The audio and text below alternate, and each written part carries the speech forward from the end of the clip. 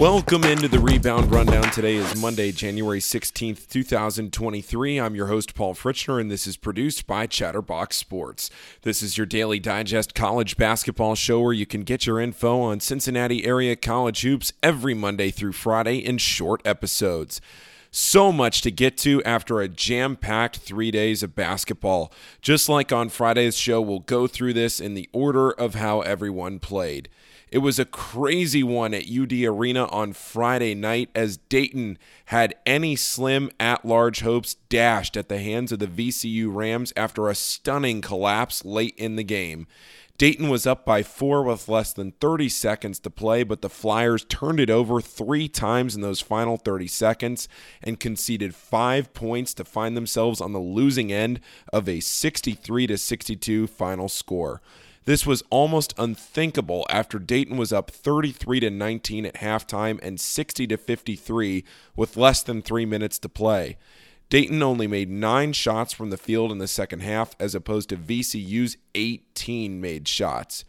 It didn't help that Deron Holmes had an off game on Friday, going just 4 for 10 from the floor and finishing with 13 points.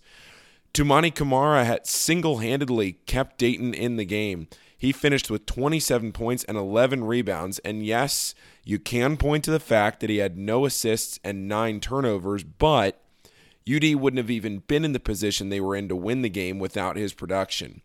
Camara and Holmes were the only 2 players in double figures for the Flyers who desperately need Malachi Smith and Kobe Elvis back in the lineup if they want to seal up the A-10 and get to the NCAA tournament by winning the conference tournament. This was a very disappointing result for Dayton, no two ways about it. VCU has now won at Dayton 3 years in a row, including Dayton's last home loss, which was over a year ago to the Rams on January 5th.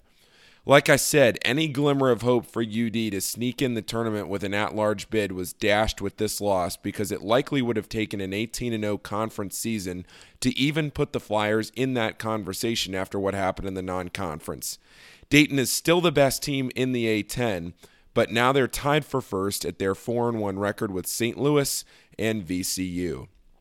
Did Kentucky catch lightning in a bottle, or was Saturday a glimpse into what the stretch run of the season will look like for the Wildcats? Kentucky went to Knoxville and beat number 5 Tennessee 63-56 in a shocker. Outside of a bad start to the game where the Volunteers jumped out to an 8-0 lead, this was a game Kentucky controlled most of the way.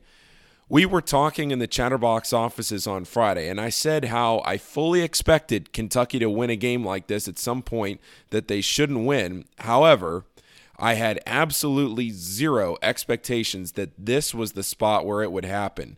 With Tennessee touting the best defense in the country and Kentucky's offense looking terrible, I didn't see any path to victory on the road for Kentucky, barring some major adjustments. And credit to this group, though, because adjustments were made. And this looked like the Kentucky group that so many people were expecting to see all season. Oscar Tshiebwe went for 15 points and 13 rebounds in 39 minutes. Antonio Reeves led Kentucky with 18 points, and C.J. Frederick knocked down 3 threes. There were a lot of complaints about the officiating in this game, but with Kentucky leading by 4 with just over a minute and a half left, they overcame all of that adversity and buckled down to win it. It's really hard to understate how big of a win this is for Kentucky.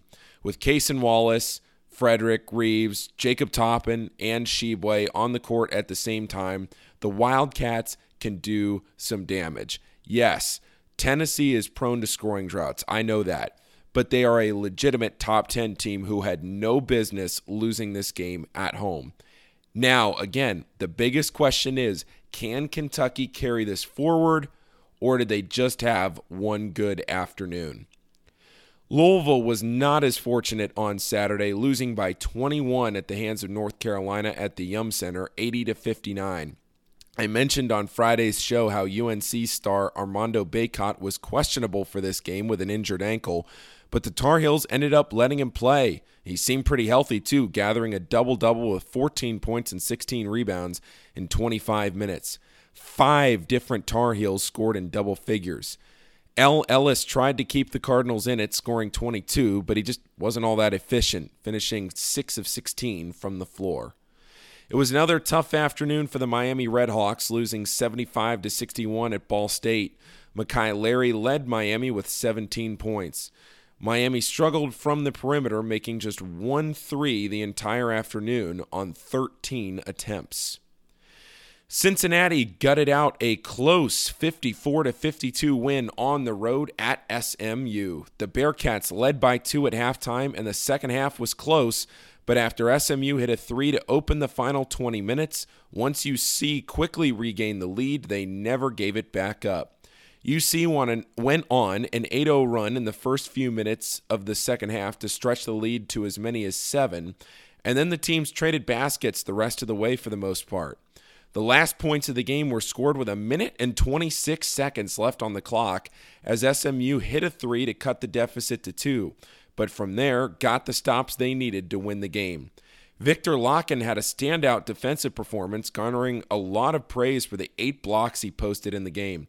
Landers Nolly and Micah Adams-Woods both had 16 points to lead the Bearcats and were the only 2 UC players to score more than 6 points. Justin Williams of The Athletic, who has appeared on this show several times, wrote a great article earlier last week about how Cincinnati needed to start winning tight games like this, where survival is important. That no matter how you win, whether it's pretty or, in this case, as he wrote, ugly, a win is a win.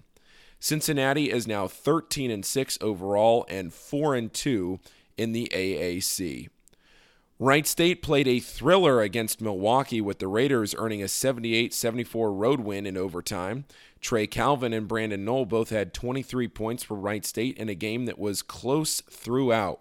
Not only was it tied at the end of regulation to force OT, but it was tied at halftime as well. The win puts Wright State at 4-4 in the horizon. Northern Kentucky rebounded from a tough loss on Thursday to that Milwaukee team.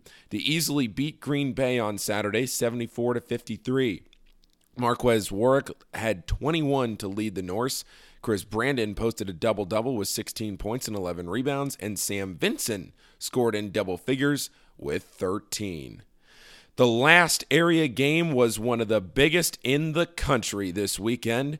Number 12 Xavier hosted number 25 Marquette at the Cintas Center, and Xavier earned a tight 80-76 win in front of a sellout crowd. This win, combined with other results that I'll get to in a minute, likely means Xavier will be in the top 10 when the new rankings are released this afternoon. The win also extended Xavier's winning streak to 11 games. They now sit at 15-3 overall in the season, and a program best 7-0 in the Big East. Marquette jumped out to an early lead, but Xavier responded, and the teams traded buckets for much of the first half. Coming into the game, these were 2 of the top 5 offenses in the entire country, but Marquette shot just 25% from 3, and Xavier was only a little better at 28%. The difference was in the front court, where Xavier out-rebounded Marquette 45-32. Jack Nunge had 16 points and 13 rebounds in a dominant effort and was one of 6 Xavier players to score in double figures. I feel like I keep repeating myself by talking about Jerome Hunter, but it's hard to talk about Xavier right now without mentioning how well Hunter is playing. He had 11 points, 4 rebounds, and 2 assists, and is proving to be one of Xavier's most vital components to the team's success.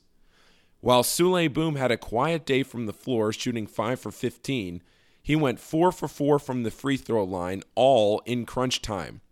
Listen to this crazy stat from the Cincinnati Enquirer's Adam Baum. In the final minute of Xavier's last 3 games, Sule Boom is a perfect 16 for 16 at the foul line. Xavier has won those 3 games by a combined 15 points. That is an incredible stat, and it backs up the point that even if Boom might not be having his normal day from the field, he's still going to have a major impact on the game. After allowing Marquette to score 48 points in the first half, the Golden Eagles only scored 28 points in the second half. This goes back to what I said last week, where it seems like even though Xavier might not be ranked very high in defensive metrics, they still buckle down and get the stops when they need to win the game. Xavier now goes to Chicago for a game against DePaul on Wednesday before returning home to play Georgetown on Saturday. This was the second Saturday in a row that featured a ton of upsets across the country. I already mentioned number 5, Tennessee, losing to Kentucky. Number 2, Kansas barely survived at home against number 14, Iowa State, beating the Cyclones by 2. Number 4, Alabama showed again why they might be the best team in the country right now. They beat LSU's 106-66 and stayed unbeaten in the SEC. Alabama has won all 5 SEC games by at least 11 and has won their last 4 by at least 22. But now, here's the upsets. Number 9, Arizona got blown out at Oregon, losing 87-68. Number 17, TCU upset number 11, Kansas State with ease, 82-68 in a game that was never really close. Creighton handed number 19, Providence, their first loss in Big East play. Vanderbilt beat slumping number 15 Arkansas 97-84. Number 16 Miami was on the road at NC State, and the Wolfpack fended off the Hurricanes, with Miami losing for the second time in 3 games. Number 20 Missouri lost their second straight game and third in their last 4, losing by 9 to Florida in Gainesville. Number 7 UCLA and number 10 Texas both needed late rallies to win their games, with UCLA beating Colorado by 14 in a game that was closer than the score indicates, and Texas beating Texas Tech by 2. Indiana also beat number 18 Wisconsin 63-45, and number 24 Duke lost to Clemson by 8. Yesterday, there was a major upset in the Big East, with St. John's winning on the road at number 6, Connecticut. Not only will Xavier probably be in the top 10 in today's rankings, but they will also probably be the highest-ranked Big East team as well. Today, there is daytime basketball because of Martin Luther King Day. It's a Fox doubleheader starting with Georgetown-Villanova at noon, then a big one in the Big Ten with Purdue visiting Michigan State at 2:30. All right, everyone, if you're new to sports betting since the first of the year, here's something I'll tell you. If you're listening to someone give picks, you want them to either be red hot or ice cold. Preferably red hot, but either way, as long as they're streaking, you know what to do. You either fade them, which means you don't take their picks, or if they're red hot, you tail them. Well, I'm about as ice cold as I've ever been in my life, which is par for the course given how red hot I was right before I started the Paul's Pick of the Day segment presented by Betfred Sportsbook. Water usually finds its level in sports betting. The weekend started with Villanova losing to Butler at Hinkle on Friday and failing to cover the +1 that I gave out. And then forget covering, Tennessee lost outright on Saturday. Yesterday, though, Iowa won easily, but that didn't really make up for the 0-2 start to the weekend. If you know me, though, you know that I'm not a quitter.